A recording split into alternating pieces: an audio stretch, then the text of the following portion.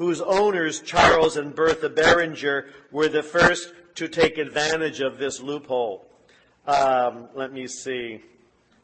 The year 1917 was a record year for California wines. For the first time, owing to a wartime manpower shortage, Mexican workers were recruited for the harvest. The threat of prohibition was already very real, thanks to the Anti-Saloon League. Servicemen, army guys, in uniform were not allowed into bars or saloons. It was against the law. You couldn't serve a serviceman a drink. It was to protect him. You can imagine how that went down. Oh well.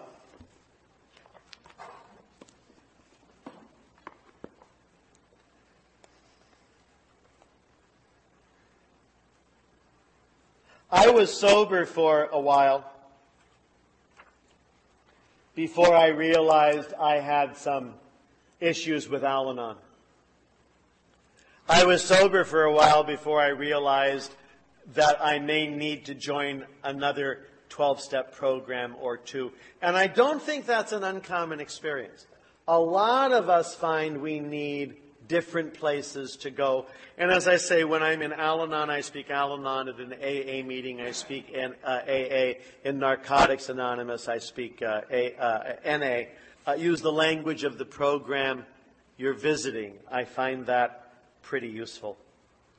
But I found I had real family craziness, and I didn't know what to do about it. There was a lot of drinking in the home. My father's people were Irish Catholic Democrats, and my mother's people were Swedish Lutheran Republicans.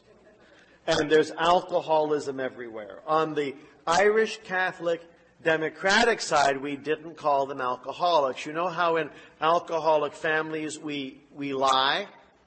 We cover up, we deny, we use euphemism and circumlocution to talk around things. We speak in code. We're so used to it, we don't notice that we're doing it. But and I was sober for a while before I started noticing how deceptive ordinary speech was. On the Irish Catholic side, we didn't have alcoholics, we had characters. And they would say things like, Sean sure is a character. And what they meant was, don't let him drive. That's what they meant. Now, we do have relatives in Ireland, and Sean is one of them. And 15 years ago, maybe, Sean and his wife and 2 kids came over to visit the United States. Sean was not sober. And they came to Northern California, and it was their first time over here. And they had kids, and the kids, I'm not good on kid ages, but I'm guessing 9 and 7, something like that. A boy and a girl. And we were going to give them a tour of San Francisco. Well, my sister-in-law came, and it took us about 9 seconds to realize this was not a happy family. Sean is a little mean when he drinks and insulting and attacks his wife. And his wife looked like she'd been under attack for a couple of years. And the kids looked like the children in alcoholic families do. Their eyes are this big. So my sister-in-law and I figured this. We're going to keep Sean happy. Every 2 hours he gets a beer. He'll be fine. And he'll come along. He can stay in the car. We're going to take his wife and his kids out and show them a good time. We're going to have a really nice day. But we're focusing on the wife and the kids. We're not focusing on Sean because he's busy.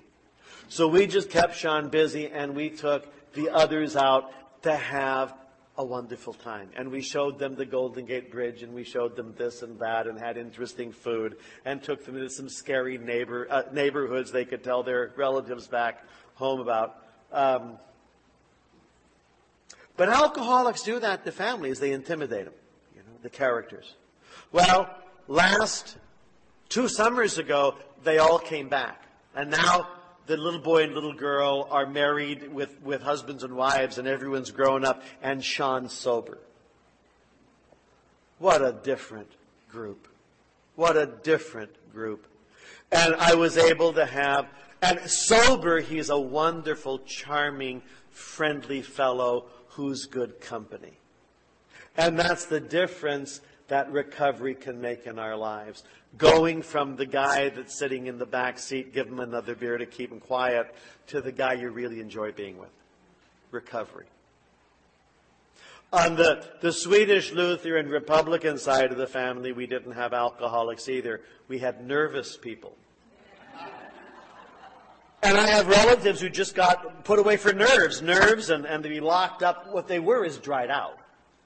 And then they were better, and they'd come out, and then they'd drink again and get nervous again. And my mom referred to her own mother as a really nervous person. Big Swedish farm family. My mom was like child number 9 or 10, and so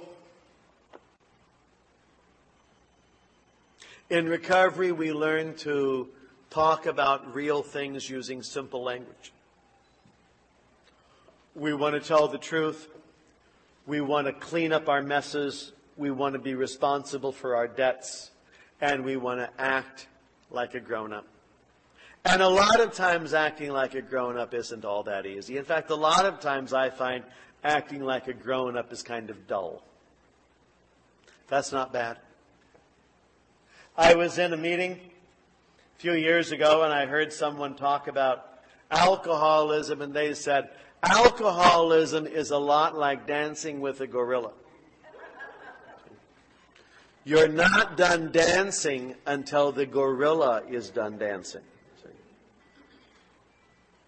Well, this is worth a little bit of reflection because there are some dynamics here that are well worth taking a look at. I am the first one to say I think gorillas are fun. I think they're cute, and you can have a great time with a gorilla. But if the gorilla gets his arms around you, you can end up very dead. The casualty rate is really high in the gorilla cage. If you're clean and sober today, it means the gorilla has let go. If the gorilla has let go, get out of the cage. And don't go back into the cage even when the gorilla starts humming your song, which it does. I mean, oh, no. I'll never do that again. It was so disgusting and so awful and so humiliating, and it was in the papers, and I have too much self-respect to ever dance with the gorilla again. And then you hear music. One of my pals is in Las Vegas, and he says, Tom, I don't want to dance with the gorilla. I just want to pet it a little bit. But soon as the gorilla gets his arms around, and we all, if you hang around meetings, you'll see the casualty rates. 2 of my friends, heroin overdose in the last 2 years. And in my home group meeting, which is 50 people, 2 women died, found dead in their apartments in the last year. 1 older, 1 younger.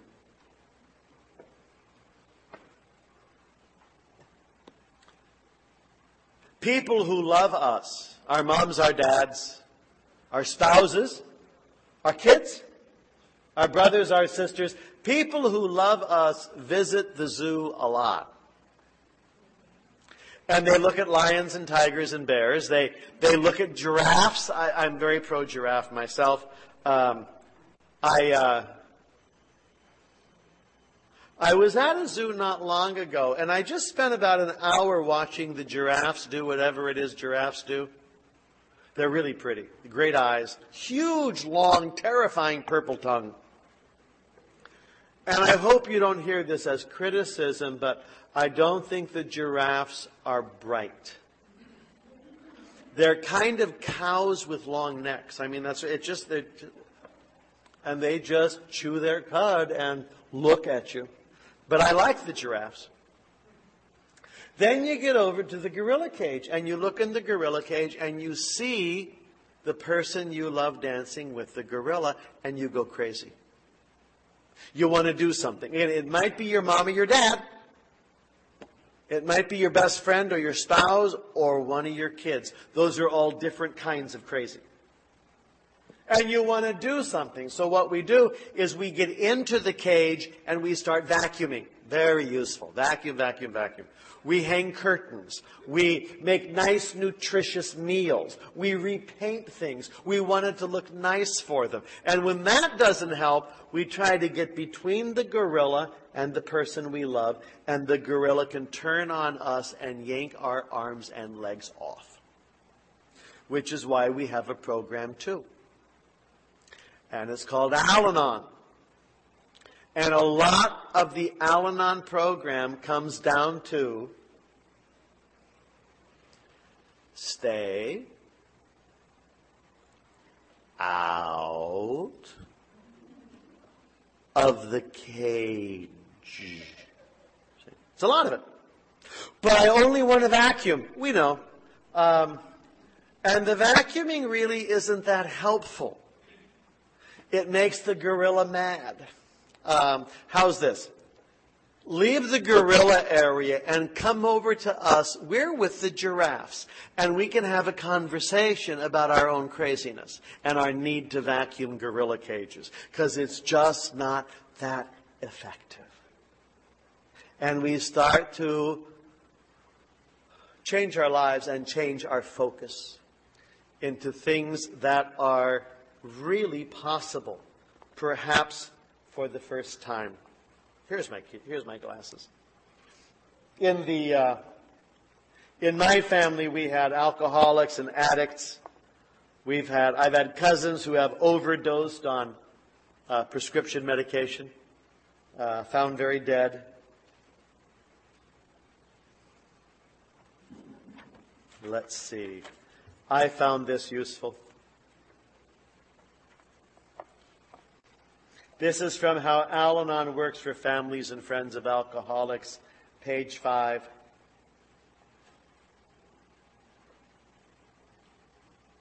Many of us believe that we know the real problem with our friend or relative, and that it has nothing to do with alcohol.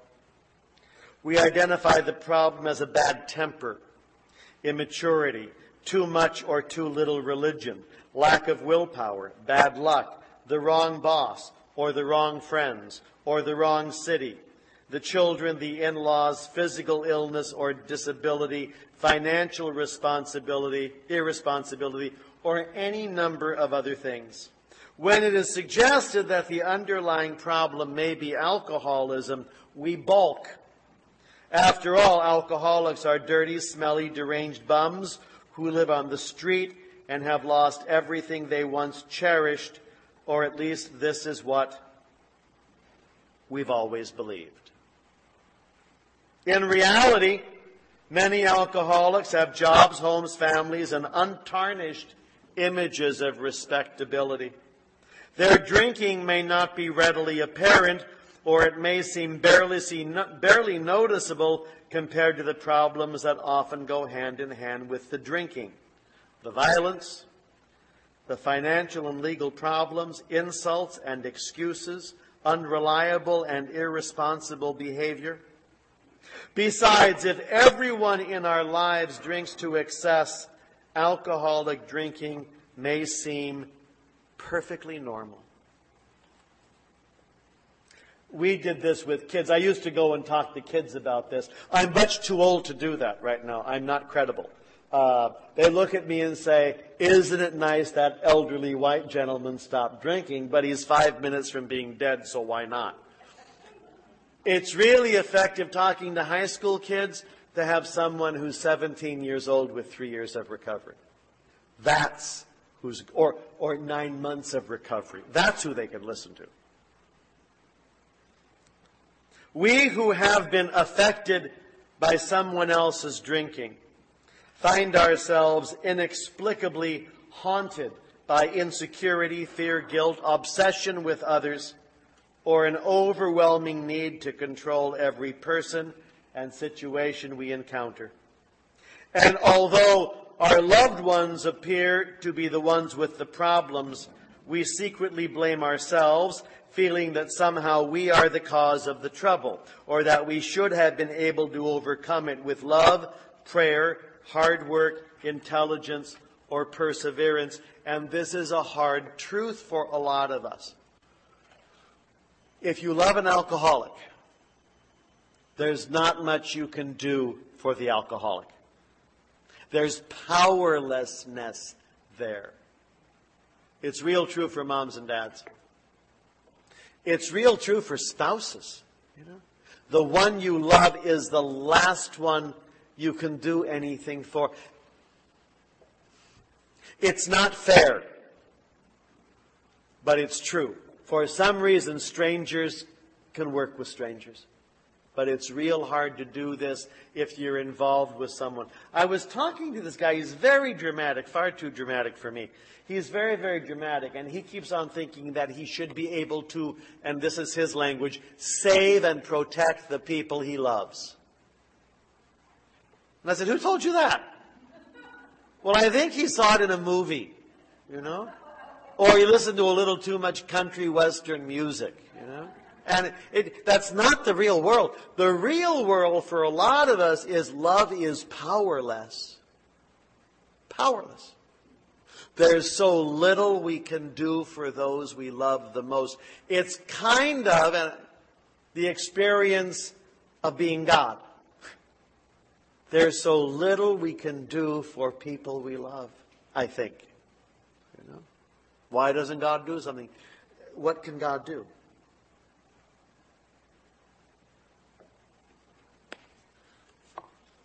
Big question. I have no answer for that. Most of us have argued, pleaded, bargained, threatened, walked out, come back, given ultimatums, failed to carry them out, or carried them out and felt guilty. We've tried to reason with the drinkers, schedule their free time, monitored their behavior. We've complained, we've prayed, we've tried to avoid doing anything that might cause the alcoholic to drink. We've searched for opportunities to make the drinkers see how destructive their drinking can be. Mostly, we've hurt and we've worried. If you're a great worrier,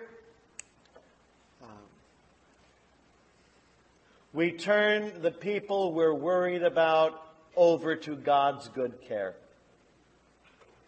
And we get out of the way. I was told this by a Baptist in Texas, and you know how serious they are. He said, here's the prayer. Oh God, reveal what needs revealing and heal what needs healing. And then she said, then duck. Because things are going to change. Heal what needs healing and reveal what needs revealing. Sometimes when I pray, probably you don't do this, but have you ever given God advice? Explained to God how things should go and when they should happen and what's best for everybody. I just find that shocking. Shocking. Now Thy will be done, on earth as in heaven.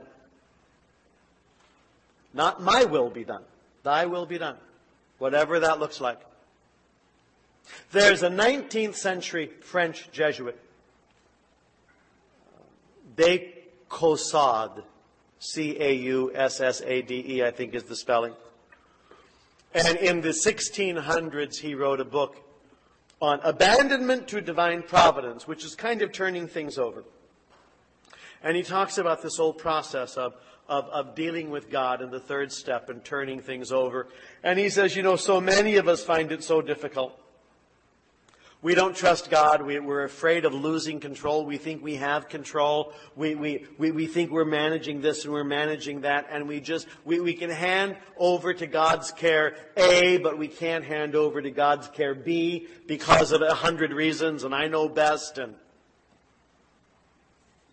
what he suggested, and this is in the late 1600s, if you find it difficult to turn everything over to God's care, for always and ever, just turn over now. now. Now. Throughout the day. Turn over now. And that's something I can remember to do. A lot of us, we turn things over and take things back and turn things over and take things back. I think that's what a lot of people do. It's not bad, it's just what a lot of people do. When I find I've taken it back, I want to remember to turn it over. Turn it over.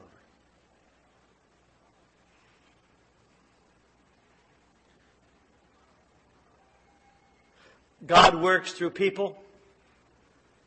God works through nature. God works through my own history and the history of other persons. God works. God is active, I think. There are so many different ways of understanding God. Thomas Jefferson has a way of understanding God that's not mine. Voltaire has a way of understanding God that's not mine. Jean-Jacques Rousseau has a way of understanding God that is not mine. Many people have ways of understanding God. We come to our own understandings. Ignatius Loyola believes that God is at work. The world is moving, the world is changing, the world is evolving, the world is growing. Somehow a power greater than ourselves is involved in all this. What I want to do is make a connection with that power. It's rather like looking for where is the electrical light switch so I can turn on the electricity. I want to pay attention to those places where I can feel, sense, be aware of a power greater than myself. Where are there places where there's oxygen? Where are there places where there is vitality? A lot of times places like that for me are at meetings. There's a great hero of the American West, John Muir, M-U-I-R, and he was one of the great defenders of the national parks. Kenneth Burns' film set on the national parks features him.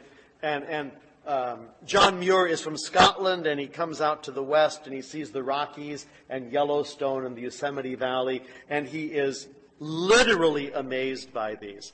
And he says, to connect with God, you don't have to go into a cathedral or open any book. You can just go into the Yosemite Valley. And if you look at the cliffs, you will see the face of God. And in the 1900s, there's a real understanding among American painters who are painting these remarkable landscapes of the Rockies and the prairies and the zillion buffalo, all of those things of American painters. They think they are painting the face of God in the landscape. I think there's some truth there. Lots of us make that connection with nature. The mountains. The deserts, the ocean. You got to know where you make your connection, and then you need to go there. And for me, regularly, a good connection is made at a meeting. Sometimes church, sometimes cemeteries, sometimes subways. In the 4th edition on page 449, a man tells his story.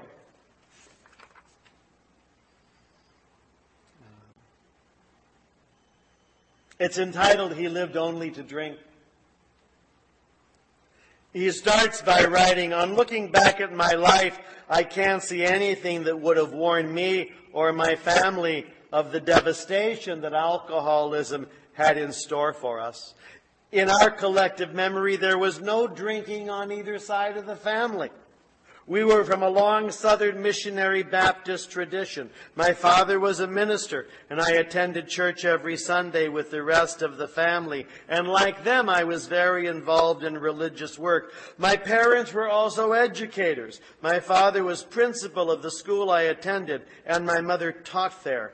They were both champions of community outreach and well respected. There was caring and togetherness among us. My maternal grandmother, herself a deeply religious woman who lived with us, helped raise me, and was a living example of unconditional love. What a great background. Add alcohol. And with this young man, it was chaos. Loses everything. Loses everything. I wound up in an insane asylum, which probably saved my life. I don't remember how I got there. I do know that I had become suicidal. I became comfortable there. And months later, I cried when I was dismissed. Some of us get institutionalized. We like it inside. I knew by that time that I could not make it in the world.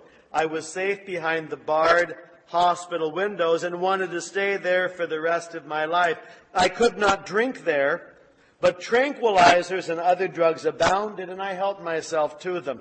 The word alcoholic was never mentioned. I do not believe the doctors knew much more about alcoholism than I did, and that's true a lot.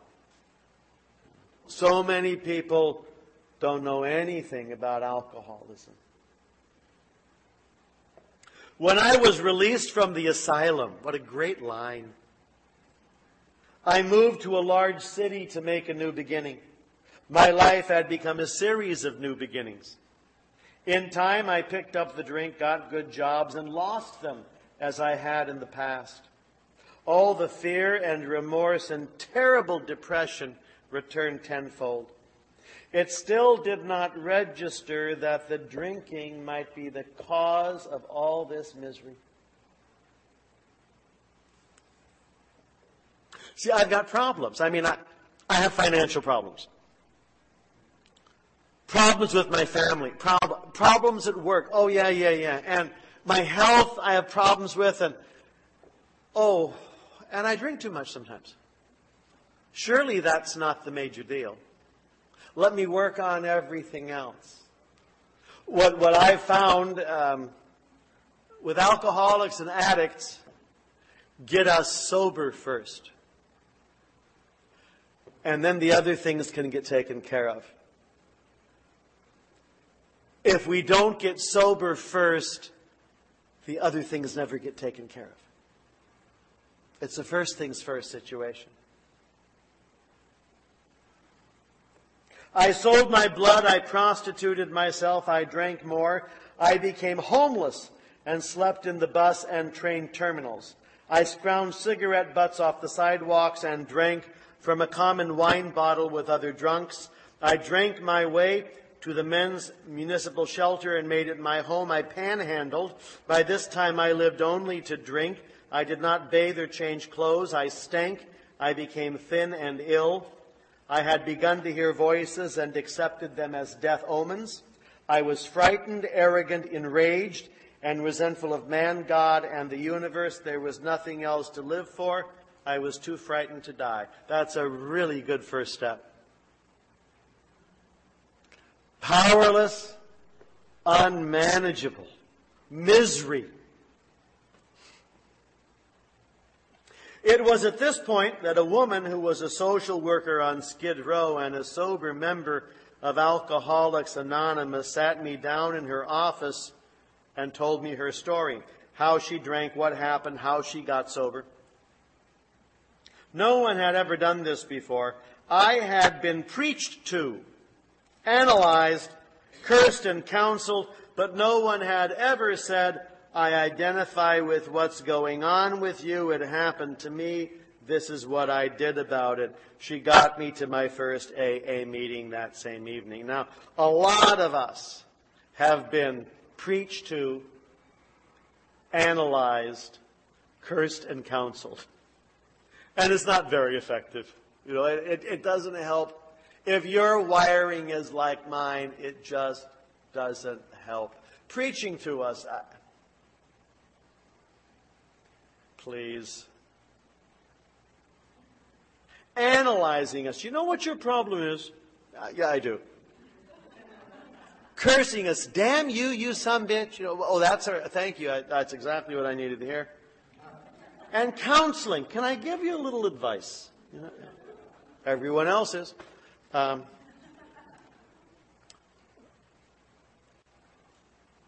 don't know this, but what I suspect is that this woman who was a social worker was having a thirsty day. And she knew what she needed to do to stay sober. Like Bill and Bob and AA guy number 3. She needed to find a drunk, and she looked up, and there he was. Sit down. Let me tell you what's going on. She got him to a meeting that evening. Page 450. The people at the meetings gathered around me in kindness in those early days. I did not drink. But the spiritual demons of withdrawal descended on me. We don't talk about that very much. But the fact is, a lot of us, when we're 3 months or 6 months or 8 months sober, are very crazy. Because we don't know anything yet. We've been sedated for years. And suddenly we're waking up and it's not pretty. And all of this stuff we have been ignoring, running from, is staring us in the face. And this is another reason why meetings and conversations and sponsorship and step work is pretty important. Asking God for help and doing an inventory. If you're really miserable, start the inventory. How miserable are you? Are you miserable enough to write? That's great. Let's start writing. And then to share that with someone else. I find for myself, if I'm comfortable, I'm not that interested in any steps. If I'm miserable, I get very interested. I was sober. I got sober in Northern California. We had small meetings. 20 people, 30 people, 8 people. I was a year sober. I moved to Los Angeles, and there were huge meetings. 200, 500 people, huge meetings. And they all clapped, and I did not get sober in clapping AA, so that was very upsetting for me. All these clappy people, happy, clappy, upbeat people with the greeters at the door. Oh, please, I don't want to greet you. I just want to sit down and, judge the speaker. And there are all the big groups. And I had a sponsor. I wrote the Archbishop of Los Angeles, and I said, I'm coming to L.A., and are there any sober priests? And he wrote me back with my sponsor's name, and I got in on a Friday, called him on Monday, and he's been my sponsor ever since. Although I didn't like him for a couple of years, but who likes their sponsor for the first couple of years? I needed his company. And anyway, I'm there, and I'm not fitting in. I'm not making friends. I'm not fitting in. I'm not making friends. And I don't know how to do this. If we were sharing drugs, I know how to do that. How do you become friends? Bring more beer. You're my best friend. But clean and sober, how do you do this people thing? And I felt very awkward. And I figured what I needed was smaller meetings. Because I'm in my second year of sobriety at this time, and it's very, very awkward. It's like I didn't have skin grown over my nerve endings, everything, and I'm teaching, and it's overwhelming, and all these kids, and there's nothing but stress and strain. Hard. No self-confidence at all. Everything is effort. So I asked my sponsor, are there any small meetings in Southern California? And he said, try a big book study. They are always small. And that's the rule. Wherever I've been, they're small. And usually the people who go there have a certain amount of desperation, And so I found a big book study at a Korean church on Olympic Boulevard on Friday nights, and there were 12 to 18 regulars. I had just turned 30. These were women and men in their 40s, 50s, and 60s, and they became my first friends. Took a long time. But the spiritual demons of withdrawal, all these issues. What do you do about this, and what do you do about that? And I don't understand. I'm having emotion. I'm having fear. It was very uncomfortable. Instead of saying, oh, you've been clean 2 years. You must be doing great. I'm ready to explode.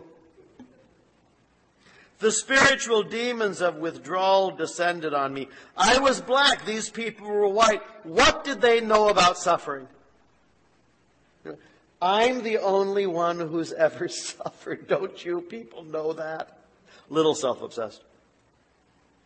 What could they tell me? I was black and bright, and the world had consistently rejected me for it. I hated this world, its people, and its punishing God. Yet I believed the people in AA were sincere, and whatever they believed in was working for them. I just did not believe that AA would work for me as a black drunk. I can't tell you how much I identify with this guy. That feeling of being unique, special, and different. Unique, special, different. And I went to meetings, and I went to meetings, and I went to meetings. I'm almost done. And what started working for me was I got a little bit of hope. And the little bit of hope was that there might be a way out. And that's step 2. And we'll talk more about hope tomorrow. Thanks for being here today.